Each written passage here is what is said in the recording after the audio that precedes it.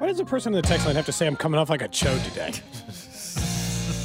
What did you do? What did you do? I don't remember. Do you guys think that, Nick? Do you feel that way? I think. Do you feel that way? You coming back from break with Saying that question is like the chodiest thing you could do. There's something, I don't know what you've done. There's multiple Excellent, people it's not today. happened to me Someone today. says the full moon affecting Cody. Wait, is that a thing? You you sound guys no. I get will him say checked this: out? you're sounding very complainy today, and you're sounding very whiny today. Okay, you know what? Let's be happy the rest of the way. We got I mean, 3 are hours. you just We got talking 3 to How hours. yourself? about solutions? I mean, you were whiny about Kadarius Toney. You were whiny about Lamar Jackson. You were whiny about running backs. I don't even care. But that's just kind of how it felt. I think I was realistic about Kadarius Toney, helping Lamar Jackson, and whiny about running This is backs. part of the problem. Is it the self-awareness part? Is that the problem? Being able to recognize what you're doing. Okay, that's a good point. You can interact with us on the text line, 913-586-7610. That's the Jay's Southland Tow Service text line. We'll get to the Big 12 and SEC tournament, both underway. Big 12 tournament tonight, I should say. And all 3 local schools going to be in action over the next couple of days and some movement seating. We'll take a look at that. Also, some of the odds to win the Big 12 and SEC tournament and how we see that playing out starting tonight at T-Mobile Center. Before we do that, though, why not just continue to we'll see if you upset anybody this go-around, but we'll see if we can continue going forward. This conversation is probably not going to help and- me because it is generally saying, who are you ready to cut in a year? I was surprised. Cody wants to look ahead. He wants to look past this offseason. I want to look towards And he this wants draft to look at 2024 as it offseason. relates to that offseason. We haven't even started the official league year, but you want to look to next year already because you're already a little concerned maybe about a couple players. No, it wasn't even the concern. It was just, we know that Brett Veach has adopted the John Dorsey model, which has been this year's draft is going to be about replacing players a year away, right? So who are those players going to be? Like, it's not even about this year's offseason. It's about how they're going to handle the draft, which is in 50 days. How are they going to handle the draft in Kansas City as it relates to the players they are ready to move forward with? And I thought that there were 2 that really stood out to me because we know the players they're trying to replace this year might be looking for a wide receiver, might be looking for an offensive tackle, might be looking for a defensive end. But as it goes into next year, there's two positions I think they're going to draft thinking about replacing him for the following year. Those are Willie Gay and Joe Thuney. I think Joe Thuney's number, the higher it gets, the more they're like, God, I mean, we just talked about paying Creed Humphrey, or they're going to pay a left tackle, we think somewhere, or a right tackle. They talk about, Trey Smith like he's the most athletic guy on the entire line. That kind of leaves you with Joe Thuney. It feels like left guard draft is around the corner here in 50 days. And I feel like Willie Gay, because of the conversation with Nick Bolton, you can buy yourself an extra year deciding what's the number you want to go with Nick Bolton if you're thinking long-term with Nick Bolton. And that means this year you have to draft another linebacker that is the eventual Willie Gay replacement. It's definitely possible. I think some of it, the number for Willie Gay would be fascinating to think about a year further down the road based on the type of season that he may or may not have. Like, what would that even look like? Because it's not going to be I don't think it'd be a top-end type of linebacker deal. We just got done discussing in a few years Nick Bolton. He might be more in that top-end linebacker type of category based off of how he can. I mean, the guy was tackle numbers top and all those things, one yeah. of the top tacklers in all of football on defense this year, certainly with linebackers. And we'll see if he can even elevate his game more from there. So, yeah, it wouldn't surprise me. I don't think they're spending their first or second round pick on a linebacker. They've spent 2 second-round picks on linebackers before. But exactly. I don't think this is the year that they would do it again. that. Now, offensive lineman, I think that's on the table for the first round, for the second round, or for Guard the third included. round. Absolutely. And guard, just in general, is easier to replace. Now, Joe Thuney's an all-pro and is one of the better guards we've seen play this game. Yeah, but so I think guard position, though, in those middle rounds, second, third, fourth, that's somebody that it's a lot easier to find that and have a year of development and set that up for the next year. It's like we've talked about so many of the positions you can't just find in like the third or fourth round, or it's more of like the miracle, like left tackle or quarterback. Guard? No, you find those. You find all-pro, Pro Bowl caliber, starting left guards in rounds 3 through 6 all the time, like just constantly. Now, look, they went out and paid big money for 2. Let's not, it was, of course, but not originally a Thuney was a third-round pick. Right. Trey Smith. But they still felt the need. They needed, that was after the Super Bowl, of course, and the loss to the Bucs, and they needed a quick rebuild of the offensive line, and boy, did they ever. And there wasn't a left tackle to pay at that time, so it was like, who do we pay to make this offensive line better? We will pay this one guy, because everyone else they weren't paying. It's not a big deal to pay your left guard when you're not paying anyone else in the offensive line. I understand that Orlando Brown Jr. had an $18 million cap hit due to the franchise tag last year, but that's still not very much for a left tackle, and they weren't paying that much in general price-wise. They were paying 2 3 rookies outside of that. So it never felt, or 2 rookies and, whatever. Going back to $3 million in Wiley. Going back to our conversation in Nick's little notes, though, like Tooney's because of the number, right? The salary. Yeah, number. the number. But Just purely the number. We were just talking about other guards and everything. Like, why wouldn't you just say our guy Creed Humphrey? Why wouldn't they not? We all think. Why wouldn't they just draft a center thinking about his eventual? This would be the year if they were going to do it. We all said that Creed Humphrey is already but not the best, right? Number 2 center in football, and a contract for Creed Humphrey is only going to cost you, in the grand scheme of things, what? $13 million to $14 million a year. Yeah, if that. And so that's why you probably do it. But if we're talking this conversation is about drafting years in advance. Would they not draft another one? I think center might be literally the only position on the field that they don't draft to replace for the following year. Like even Isaiah Pacheco, right? They drafted running back. I can't think of an example, but like, does any team draft like a center to replace the next center? Or they just wait till that center's gone and then draft one? Like, I don't know that. Like, that might be, honest to God, maybe the only position on the entire field that you don't draft a replacement for.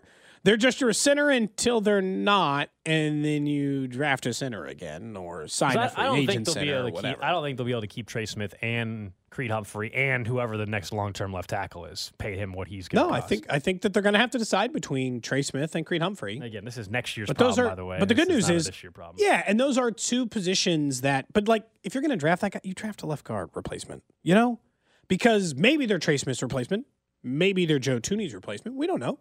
But we're going to take a guard this year. Guard is definitively going to be drafted. 3rd or 4th round this year. Maybe earlier. Yeah. And they're going to make sure that they're in a position. Are you guys both? Is this a rare Cody and Gold tandem guarantee? Oh, I think one of their first 4 picks in the 3, 4 picks in the draft will be an interior offensive lineman, yeah. It's a lock. I don't think this has ever happened in the history that you guys are both out of nowhere, by the way. We've never discussed this, but you guys are both sitting here guaranteeing one of the first 4 picks in the Chiefs draft will be on an interior offensive line. It's the least exciting guarantee you could possibly make, but yet here we are. You got to start small. Would you like us to appear on Character Concerns to discuss it? No. Oh, absolutely not. Offering you some do you guys content. only talk about wide receivers and quarterbacks on only Character skill position? Concerns? No, we talk about things that matter generally. Yeah, you don't think the interior of the offensive line matters at all? I mean, no, that's just the sexy positions. That's it. You're too cool to be talking about offensive linemen. Just sex crazed over there. Just talking about 175-pound Jalen Hyatt. Like, oh, look, he's so fast. That's it. That's all you want to talk about. No, I talk about the important positions. I talk about tackle spots. I talk about edge rushers. You're only discussing the sexy positions in the draft. It's weird. Last year, you spent a great deal of time talking about punters coming out of college, and now we can't even talk about interior offensive linemen. What's changed? You've changed, man. No, you've changed. I haven't changed at all. Those are the positions of need. I talk about the positions of need for the Chiefs. Well, they have to think about the future. Maybe you don't, but they do. Like they drafted Brian Cook. They drafted Brian Cook last year, a safety. Probably looking ahead to this offseason where there's a very good chance Juan Thornhill's not back. They drafted Isaiah Pacheco. Clyde Edwards-Helaire might not be back. They always do this. This is a pretty consistent theme. They took McCole Hardman when they thought Tyreek Hill might not be back. Now, I think they took McCole Hardman more because they thought Tyreek Hill might not be there right then. He might not be available, period, yeah. Yeah, but they're always looking a year ahead is a pretty consistent business model for super successful franchises. Even the ones that make the mistake and do it with quarterback like Jordan Love. And it turns out it's worked out pretty well for the Chiefs. Their current drafting strategy seems to be pretty strong right now. 20 of 22 picks. So I don't think it's crazy to be like, hey, Brett Veach might be looking to replace players a year from now as part of his draft strategy. Especially because when you hit on 20 of 22 of your last picks as far as they play for you department, you can think even further in the future because all of the guys you've drafted in the last 2 years are playing for you, which means you don't need quite as many guys on the field at this exact moment to be drafted and immediately start. Like, how many immediate starters do the Chiefs need in the draft this year? Well, it's not wide receiver. Depends on what they do at left tackle. Let's say Juju comes back. Let's say Juju comes back and Orlando Brown doesn't. So no Okay. wide receiver, no running back, no lineman, except for left tackle. So just one spot. The other four would maybe, but we think that they would pay a right tackle. I don't think they're going to go into the year without both from a draft perspective. I would hope not, yeah. Okay, so no safeties. They just drafted Brian Cook. No corners. They have 4. No linebackers. They have both. So they need 0 starters. They need 1 left tackle. An edge rusher. If Frank's not back, Okay, I mean, edge rusher. It's Karlaftis, Yeah, good point. so probably another edge rusher, I would say, yeah. So 2. Like normal drafts, you're replacing more than 2 starters. You're looking for a guard and an edge guy and a linebacker or a safety or a corner. Like you're looking for more. Like last year, they found a starter in Karlaftis and in McDuffie, both of which they needed at the time. They ended up getting other guys who started. And Pacheco ended up being their starter. Like drafts more often than not have more starters than that. This year, they're not as desperate for that because of how good of a job they've done. We'll get back into the Chiefs in 15 minutes. Chiefs Red half hour. But tonight, Big 12 tournament gets started, and all our tournament coverage on 610 Sports Radio, brought to you by Twin Peaks. Eats, drinks, scenic views. 3 area locations. Find your favorite lodge at twinpeaksrestaurant.com. Usually the Wednesday night is viewed as kind of like the crappy games, but because it's the Big 12 this year, Not so much. I'm into it. You going to go tonight? 2 games. So we were talking about ticket prices earlier. I mean, I know it's rainy and stuff. You got to deal with parking down there still and pay for that. But right now, you can get tickets for $5. $5.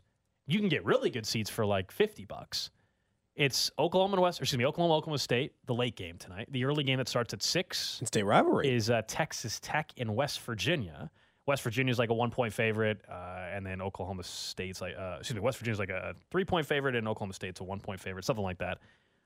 This evening, I thought about it. I don't know if I'm ultimately going to do it, but tomorrow is going to be, of course, the big day because you got KU and K-State in action tomorrow, the Big 12 tournament. Right now, the updated odds over at FanDuel: KU, the favorite to win the Big 12 tournament, plus 240. Texas 3-1. Baylor plus 430. TCU 5-1. K-State plus 850. Really good value on Plus K-State. 850 to win. Is that because they're playing big, TCU in the first round? Is that why they feel I'm bad about it? guessing it's the way the bracket shook out. Yeah, I mean, Texas in some places opened up as the favorite to win the Big 12 tournament. We've discussed the implications here for, KU and K-State. We're talking about seeding. For KU, playing for number 1 overall seed. For K-State, if you get to a Big 12 title game or you win the Big 12, then you're talking about maybe moving up and securing a 2 seed. I think the Big 12 tournament, it sounds cliche based on like everybody's like, oh, this is going to be a crazy tournament this year. The Big 12 tournament is wide freaking open, though, over the next 3+ days in Kansas City. You would, if I told you KU, any of these top teams, like if KU won, you'd be like, well, okay, yeah. Yep. If Texas won, sure. Yep. Baylor, yeah. Baylor would surprise me a little bit more because I don't know if their defense can be consistent K-State. for 3 days. But yeah, TCU even. Like, I'll stop it after that. Like, I don't think Iowa State is going to go win the Big 12 tournament, but KU, Texas, TCU, K-State would be the teams that I think could actually win the Big 12 I might extend it to tournament. Iowa State. You do realize over the last decade, there's really only I been know. 2 teams that win the Big 12 tournament. It is KU and Iowa I State. know. Iowa State won this past That's it. weekend, but they won this weekend despite kicking off a kid on the team that had their 3rd leading scorer this past week. Yeah, it feels like that's going to make it a bit of a stretch for the Big 12 tournament. But if you've watched this conference at any point this year, look at what normally Kansas or some of these other top-ranked Big 12 teams kind of get like a free pass to the Final Four of this, right? That like you're going to be one of the Final Four teams. You're going to be in the semifinals, and we'll kind of see where it goes. But the quarterfinals on Thursday, Baylor and Iowa State, so no gimmies. Texas is going to have to take on either Oklahoma State or Oklahoma. And if it's Oklahoma State, that's definitely a team that can beat Texas. K-State and TCU. Oklahoma State, though. Just Oklahoma State's been struggling Bad. the last month or so of the season. But it's just like in the Big 12, it just feels like they'll just sneak up and get you. The more interesting one will be Friday. Friday is almost guaranteed to be 2 heavyweight fights. Honestly, whoever wins this Big 12 tournament should get bumped up a couple on the seed line. I understand Kansas is going to be a 1 no matter what, but that would mean to me they win the Big 12, they're going to be the number 1 overall seed, and there's pretty much no question about that. But if you're K-State and right now you're sitting about a 3, you should definitely be a 2 seed if you win this thing. Same for Texas. If you're 2, you should be you should get the benefit of winning the conference tournament for the toughest conference in this, because this is going to be pretty indicative of what you're getting ready to face in the NCAA tournament once you reach the Sweet 16. Because every game, as we know, like once you reach the Sweet 16, you're pretty much taking on big boys. Like there's no more for the most part, a lot of those teams have weeded themselves out. Occasionally one sneaks through and you're taking on some. I feel like there's much buzz seeded. around it. I mean, like the Big 12, everybody's acknowledging is the best conference in college basketball, but buzz around the Big 12 tournament this week, or will we not feel that if we do feel it at all till tomorrow when both KU and K-State are in action? I think that's it. it sucks that the weather's going to be crappy. Otherwise, we know when it's great weather, P&L, when you've got the different college fan bases down there is awesome. Or like after some of those games on Thursday, it's electric. Unfortunately, it's going to rain today and tomorrow, and I think Friday maybe it won't be rainy, so maybe that helps for the semifinal games. But I just wonder. I mean, the Big 12 tournament, maybe it takes this type of season to kind of get some of that back, because it's still not to me what it was back in 2012, 2013, 2014.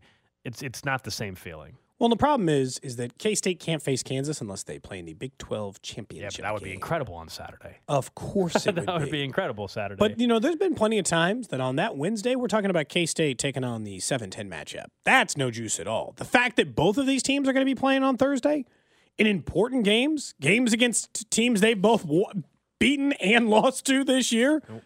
Kansas, you would think that they're beating West Virginia or Texas Tech. Yes. That feels like a very obvious rather play win. Texas Tech than West Virginia. But then they're going to take on the winner of Baylor and Iowa State. I mean, we've seen these over and over again. I don't think it's there yet, but I feel with the Big 12 tournament, it always takes until the day of. It's always until you're down there on Thursday, the locals are playing, you're going in for all four, you're going in and out, and all the I never feel like there's much going on Monday or Tuesday, and we're psyching ourselves up for it. By Wednesday, maybe kicks up a little bit. But Wednesday, it is the 4 least travel teams maybe in the Big 12. Yeah. All the teams that bring people to this stuff are playing tomorrow. Yeah. Okie State usually would travel a little bit, but yes, they haven't had a great season. I don't know. We'll see. I might talk. It might be 4:30, and all of a sudden I'm like, I'm going to go down there for $10. We'll see. I mean, tickets are dirt cheap. You can get for $5 now. You could probably be sitting courtside for $40 if you wait until the night. Well, if you wait till the first game starts too, that's the other. Because you can obviously show up at any time. How about Missouri though? SEC tournament, they got the double bye. Alabama, the favorite to win the SEC tournament, plus 155, and then Tennessee plus 380. Kentucky 4-1. Missouri 30-1 to win the SEC tournament. As you can see, I mean, the schools that they have to go through on their path to get there. Yeah. They can really improve their seeding if they were to somehow go on a magical run through the SEC tournament. I just don't. I mean, it's nothing against. It's just I don't see how their path is going to make that plausible. They're the 4 seed. Their opponent, they got a double bye. That goes a long way. I mean, because the SEC's got so many schools, at least you're getting to take, because you're the 4th seed, at least you don't have to take on anybody until likely Tennessee gets to that following round, and then you got to take them on. Missouri beat Tennessee a couple weeks ago, and now Tennessee's without one of their best players, unfortunately. So if you've beaten a team earlier and they're without one of their best players, then you are 1 win away from the semifinals of the SEC tournament. And if you get that far, then a lot of things are plausible. It feels like it would have to be one of those runs. Missouri could take themselves up to, a 6? They win the entire SEC tournament. I mean, I would think they could be a 6 seed. 6. Yeah, I don't know if they can get to the 5. I don't think they can get to the 5 line. That doesn't seem plausible.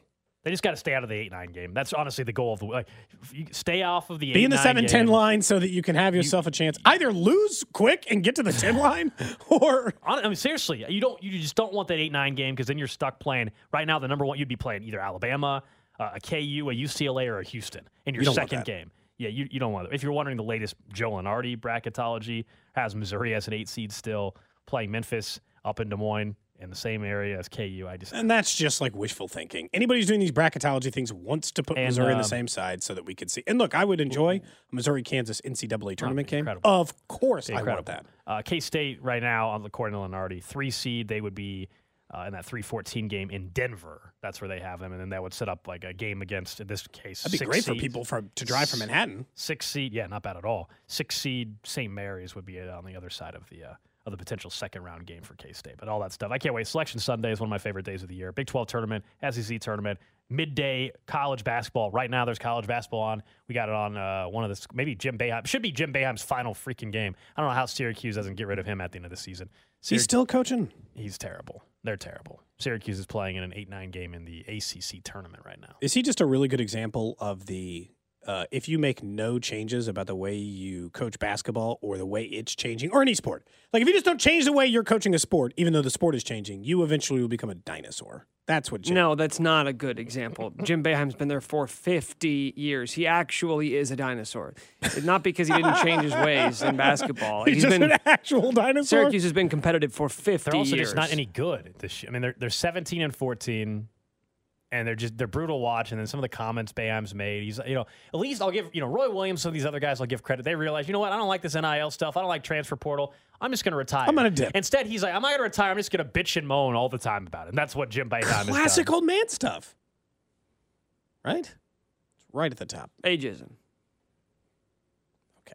And Cody, before you even do it, because I know what kind of mood you're in today, boy. don't you dare make fun of Jim Boeheim for peeing his pants, because he has a medical condition. So it's not cool to make fun of him. When did he do pee his that? pants? Yes, he's done it multiple times. This year? No, I don't know if he's done it this year, but he's done it multiple times. I know you're not on making the fun of him sideline. after what happened with you Saturday night. Yeah, No, you gotta be exactly. really careful. So do not make jokes about Jim Boeheim peeing his pants, because it's not funny. It's not funny. Yeah, Cody, stay away from Cody. that. Our tournament coverage on 610 brought to you by Twin Peaks. Eat, Drink, Scenic Views. 3 area locations. Find your favorite lodge at TwinPeaksRestaurant.com. Up next, we get right back into the Chiefs Red Half Hour. And the expectations, if you believe some of the reports, are already very high for one Chiefs wide receiver next year. Chiefs Kingdom. This is Mitch Holtis, and welcome into the Chiefs Red Half Hour on Cody and Gold. Every day at 11:30 on your official broadcast partner of the Chiefs, 610 Sports Radio. Oh, yeah, it is the Chiefs Red Half Hour. Alex Gold, Cody Tapp, Nick Short with you. Text line very active about our comments on Jim Boeheim watching some college basketball. He's on right now. Do you see any pee in his pants? Excuse me? Well, the Syracuse game's on right now. Excuse me? Has he peed his pants yet? I thought you said something else. Do you see any pee in his pants? I don't know what you heard, but that was. If Nick were to go back and play, I think you said it so fast. It said, "Do you see any penis pants?" I think is what you said. I don't think That's not what I heard. I heard pee in his pants. I heard. It was also, relevant to the conversation we just had versus the other one. I think Gold just often has Oh yeah, penis on the mind. that's exactly what it is. Yep, you got me. At 11:30 on a Wednesday? Whew. Easy, pal. Make it to noon. Oh, noon's okay for you. That's when you start. That's when you start doing. I wait that? till the show's over. See, text line's saying exactly what I just said. You're gonna have to go back and pull it, Nick, because I'm not the because one person on the text line. Someone else said they thought you said pee in his hands. I'm just saying you said it very quickly, and it was not pee in his pants. Is all I'm saying. I heard it the way he said it. Yeah, I heard it the way he intended it. Three separate people. Anyway, you have to go pull it if you want. If not, it's not that big of a deal. But Okay, we can 610 launch a Cody and Gold. Launch a Cody and Gold investigation into what it is I said about Jim Boeheim and his pants. yeah, let's talk some Chiefs football though. James Palmer of NFL Network. He sent out a tweet that I think tells us at least what the Chiefs are expecting and also want people to hear about how they view the core group next year. James Palmer sent out a tweet, said, the thought in KC right now is Mahomes is expected to be throwing the same core group of guys. He listed off Kelsey, obviously. Then he said Tony, with parentheses, who the Chiefs believe will be wide receiver 1 in 2023. Then he lists his MVS. Plan is to bring Juju back, and then Sky Moore. Most of that is expected. But he's saying that the thought in KC is that Kadarius Toney will be wide receiver number 1 in 2023. My initial reaction is, well, not only do they love the kid that they traded for, but also, is he magically just going to have this healing power given to him this that part's offseason concerning. where he's able to play in 14, 15, 16? That's what's crazy. I'm not even asking for 17. I'm like, can he play in 14 games? Because I would lock in like 12 or 13. I'd almost sign up for it right now when it comes to Kadarius Toney based on his prior availability. I think the talent is there. I don't question that. I really don't. But availability is also how you have to factor in when we're discussing whether or not someone's actually a number 1 wide receiver for your football team. And I would say that that's always just generally concerning because, why would you at some point expect him to play at this stage considering that? I was trying to go through Gold because I was like, all right, look, maybe I'm being too hard. Maybe wide receivers do take that kind of jump.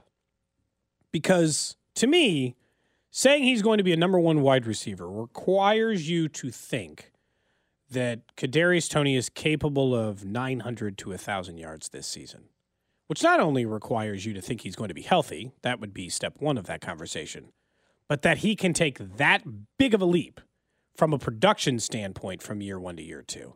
So in going through some of the guys who've taken some of the bigger leaps during that time, like, Chris Godwin was a 300-yard receiver and then an 800-yard receiver, which obviously Tony's never been, but he's never really been healthy, to a 1,300-yard receiver.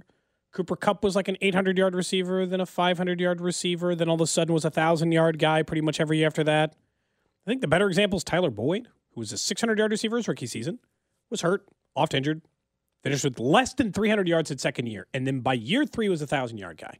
So there are examples. Full year of Patrick Mahomes. Now, again, we don't know how healthy he's going to be. Full year of Patrick Mahomes, full offseason of learning this. He was let's not forget, he was traded mid-season. So if you're going to say, well, he didn't have that many snaps. Well, yeah, we didn't. He did more than we even thought he was going to do when they traded him. Yeah, but he got hurt and he was barely playing anyway. But he was hurt when he got to Kansas City. It goes back to the injury stuff. That, to me, is the bigger concern.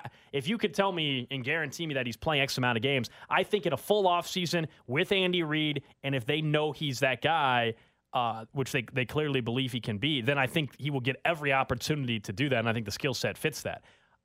I hope Juju Smith-Schuster's back, though, so then he's not the number 1. How about he's my number 2 wide receiver? How about that, Cody? That's a lot better. Juju's my 1. Kelsey's my 1 as well, essentially, because he's a tight end but wide receiver.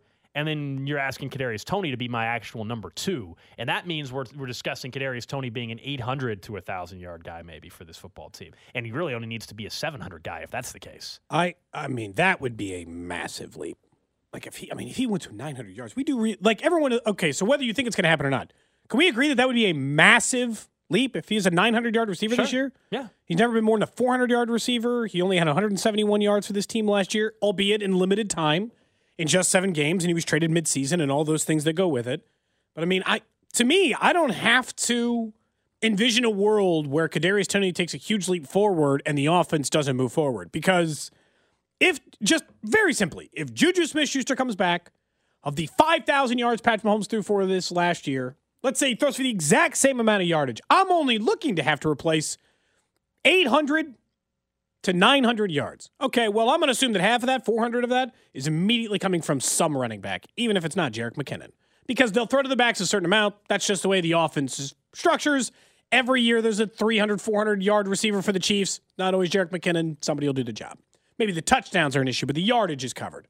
So I've only got 500 yards. So there's really, actually, if they bring back Juju Smith-Schuster, only room, and let's say they draft a tight end or draft another wide receiver, there's only room for either Toney or Sky Moore to take a good leap.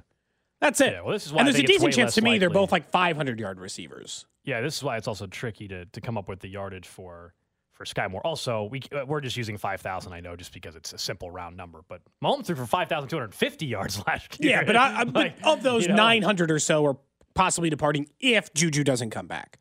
Well, if Juju doesn't come back, then there's it's like 2,000 yards. There's plenty of opportunity if they. Now, as far as feeling comfortable, I mean, to me, you want Juju back though. I mean, you have Kelsey, Juju, Kelsey, Juju, Toney's your 2, MVS is your 3, and Sky Moore is my 4, but really my 5th or 6th option. I can work with that. Yeah. I can work with that, and then you have a Justin Watson type as your 5th receiver that can work in. Injuries are going to happen, maybe to Toney or others. Look, I mean, if you look at the wide receiver room last year, Juju missed multiple games. Kadarius Toney missed multiple games. And wasn't here for the other half of the season. They obviously didn't have McColl for a huge chunk of it. MVS was the only wide receiver really that was healthy all year for Kansas City this past season. Yeah. Right? Am I missing? Well, Kelsey, unless you're counting him. He's not a wide receiver, but I mean, just in this from a receiving yarding standpoint, and we've always made the argument on this show that he should essentially be considered that way. Because that's the way I was trying to think about it and the way their offense is going to be moving forward. Because if they actually do believe this, and I think some of this might honestly be them trying to, I think some of this is a little bit of the telling Juju, because teams do this all the time. You leak a little bit of information as an effort to be like, hey, just to be clear, we are comfortable with Juju Smith-Schuster not being here in case you're thinking some number you would we're agree, not though, thinking. that such a different type of receiver between the two. They're not even close. Oh, yeah. Juju Smith-Schuster, more of a possession receiver. He can still get yards after the catch. He's also a blocking wide receiver. Kadarius Toney is all about explosiveness. And I still, other than when Tyreek Hill obviously was in Kansas City, but in terms of the small glimpse we saw from Toney, his ability to shiftiness and make cuts, it's it's ridiculous, honestly. It's absolutely absurd. If you're going to be a top 5 offense in the NFL, though, and Juju doesn't come back, then you are required. So I was looking up the top 5 offenses in the NFL last year. They pretty much all have 2 major receiving weapons. one guy who's at least a 1,000-yard guy. Some have two. One that's at least like a 1,300-yard guy and one who's at least an 800-yard guy, right? Even in the case of like Buffalo, their second leading receiver is Gabe Davis at 836. Stephon Diggs had almost 1,500 yards receiving. All right, so they got the one. All you really need for this thing to ever function is the guy like Juju. It's like 800-900 yards. If you're telling me Tony can be healthy and do that, then I feel a way less scared about the impending absence if Juju Smith-Schuster weren't to come back to Kansas City. But then it bumps up wide receiver in the draft class stuff. But then again, if they take Juju, then maybe they're not really – if they bring Juju back, maybe they're not even looking for a wide receiver in the draft, because when would you ever throw to them?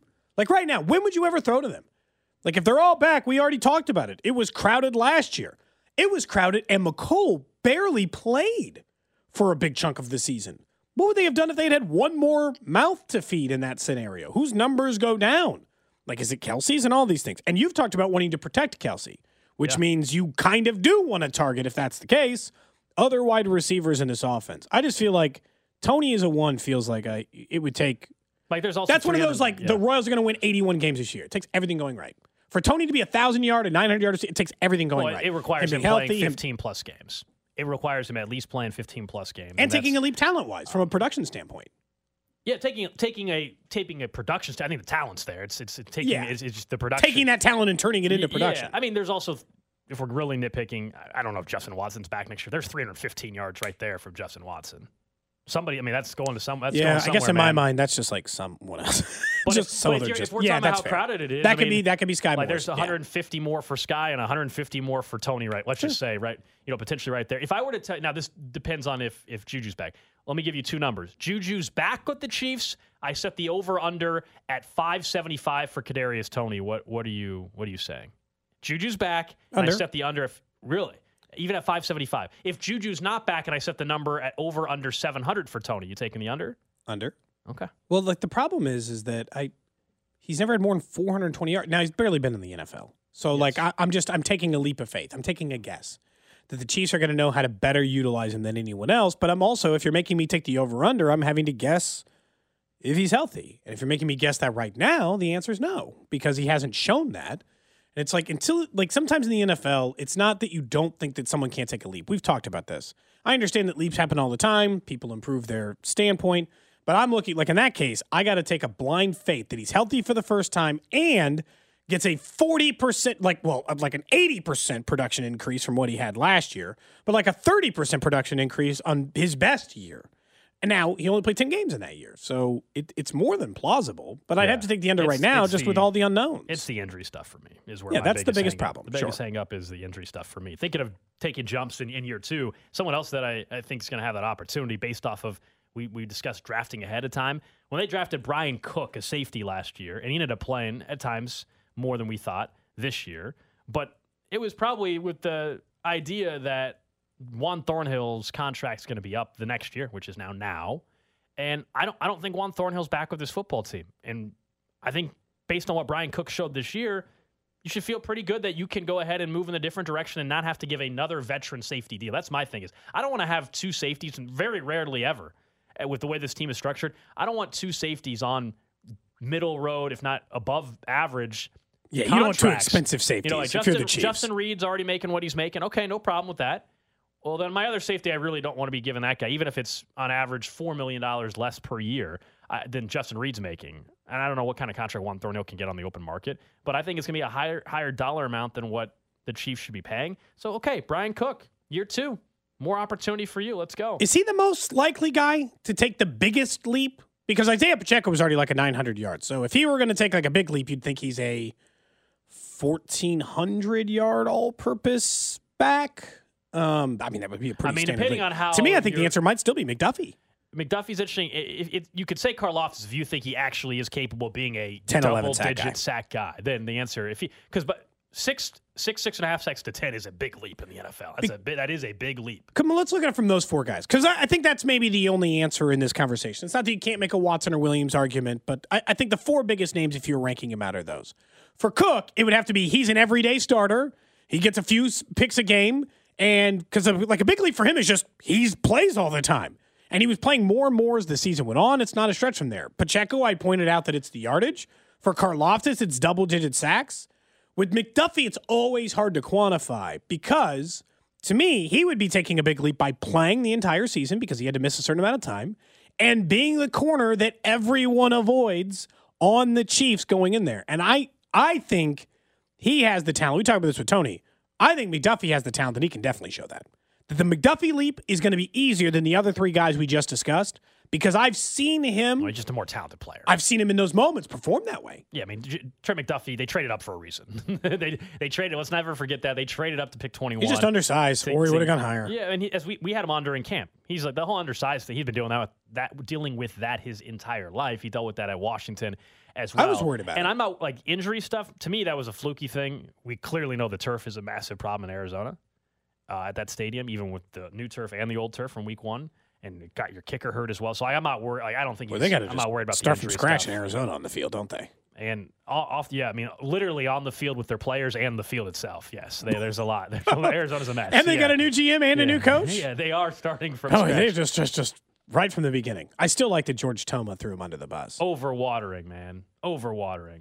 I just wonder, like, for all these players, because that's the thing. We all know that, like, all 4 of those guys aren't taking a step forward. Somebody's staying the same. Somebody's getting, like, in a good scenario, 2 guys are getting better, 1 guy's staying the same, and 1 guy gets worse. Because then you're like, all right, screw it, I'll take the odds. Like, Brian Cook got a little worse. Oh, no, but Karlaftis and McDuffie are better players, and so is Isaiah Pacheco. Awesome. Or if Isaiah Pacheco's the same player, I still think no the one's answer really is going to the same. complain. But I think McDuffie is probably, from a talent perspective, easier of taking that leap, but I think it's going to be Brian Cook who actually makes it. I still think the answer is the same. We posed the question during camp last year, like, who needs to have the bigger rookie season? And we were like, Karlaftis, I think was most of our answers. Who, if you could only pick one guy to have the big jump, Karlaftis again. Because it's Sure. positional value. Edge rusher, I'm going to lose Frank Clark and Carlos Dunlap. I still have Chris Jones. I don't have 2 10-sack guys? And, Yeah, play. Yeah, Yes, it's please. not even close. If McDuffie's just the same player he was once he came back, but Karlaftis adds 4 sacks to his total. Are you kidding me? Hell yeah, I'm gonna. That's the leap that I'm signing up for if I could pick and choose the best case scenario. Yeah, Even if it meant Pacheco was 5% Slightly worse.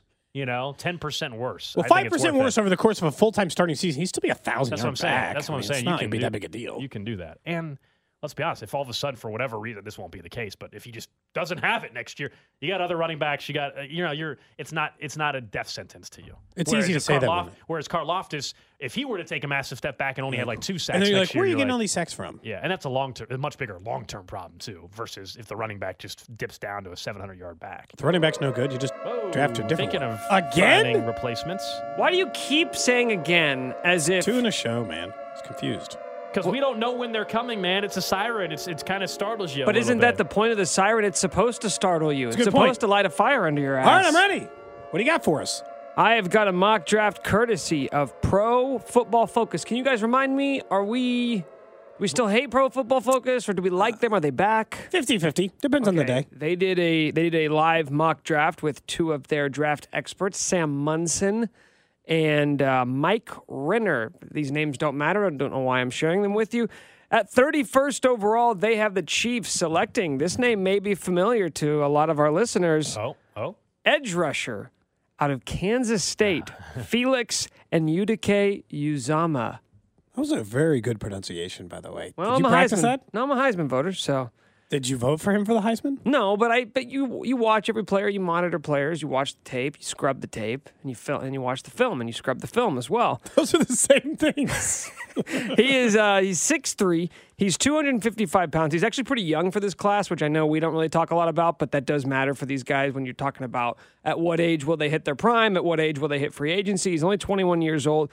He's a little undersized for like that typical edge rusher that you see with Steve Spagnuolo, but he's not like Nolan Smith, right? He's not this little guy. He's 6'3", 255, so it'd be an intriguing prospect, and I know a lot of Chiefs fans would be happy because they're used to watching him play in Manhattan. You're the host of Character Concerns, so you can tell me if I'm wrong. Yeah. Wasn't he the guy, though, there was some question, he chose not to do quite a few drills at the Combine? Yeah. And Yeah. once he started to see some of these freaky numbers from edge rushers, He was like, I'm good. Yeah. Well, I mean, when you see Nolan Smith, that kind of and- scares me a little bit, though. I don't really like that. Yeah, but I mean, it didn't hurt. Like, Dalton Kincaid, the tight end out of Utah, he's expected to be a top 20 pick. Look at all the tight ends who were putting up freakish numbers. Kincaid had a back problem this week. That's why he didn't. But he didn't do a lot of that stuff, and his draft stock didn't suffer whatsoever. Bryce Young didn't do any of the throwing drills. I try not to hold that against guys. These are business decisions. They're trying to maximize their window. So I'm trying not to use that against them too much. Fair enough. I mean, I would be doing the same thing, obviously, if I was worried that I just watched some guy run like a 4.2 40 and like jump 7 feet. I'd be like, I don't think I want to. Yeah, run if you watch today. Anthony Richardson run around, if you're Bryce Young, you're like, what am I going to do to help my stock by going out there and running? Because it's not going to look like it does with him. Like, I'm just going to have to hope that they like college tape in which I look good because. Yeah, exactly. And Uzama's tape is really good. It's really good. So 8.5 sacks last year, 11 tackles for loss. Sign me up. I like Edge rusher in general. round. Honestly, edge rusher in general, as long as you're not reaching on a guy that just has no business being selected in the first round, if you are prioritizing that at pick 31, I have no issue with it.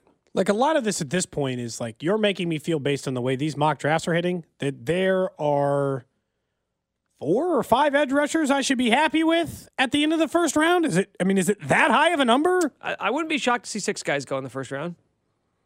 And Will Anderson, Will Dante Anderson, Fowler Jr. Tyree is Wilson, the comp, by the way.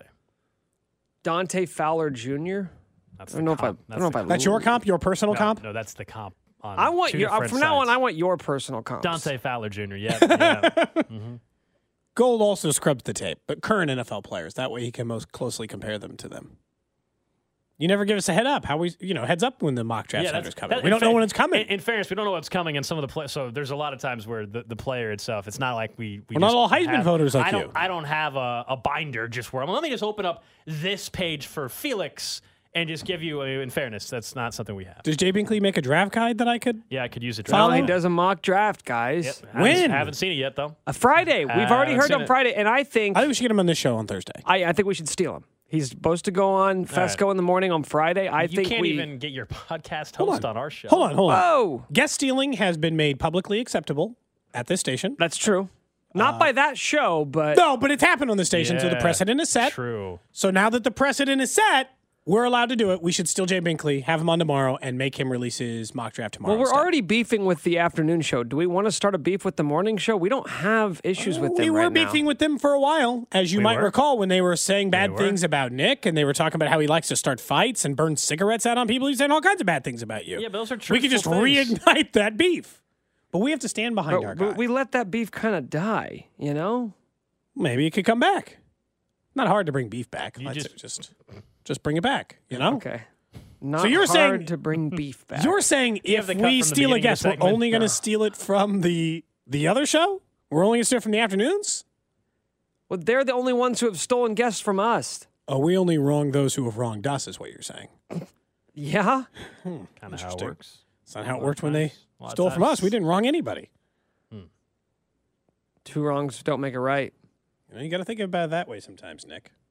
I think we Are should you going to steal teach it. the kids that when you are babysitting on the field trip? You're going to teach them that it's okay to do that? They're called babysitting when you're watching first graders. And by the way, as somebody on the text line, I just saw this, said that I'm pronouncing it wrong. I'm going off the direct pronunciation guide from K-State's website. So take it Wow. up with them. Wow. Anyuike Uzama. That's how K-State says it? Yeah. Okay. I mean, look, there's no way I'm fact-checking you on that. Sounds good to me, man. Thanks, guys. Actually sounds perfect. Up Okay, next. my first cat when I was a little kid Was he named Uzama? was named Felix. Oh, okay. So just store that away for later. Thanks, King Felix. Thank you. Coming up next, we'll get to what's trending in the Daniel Jones contract that was handed out, and it continues just to tell us this Patrick Mahomes contract might actually have to get reworked sooner rather than later. That's next.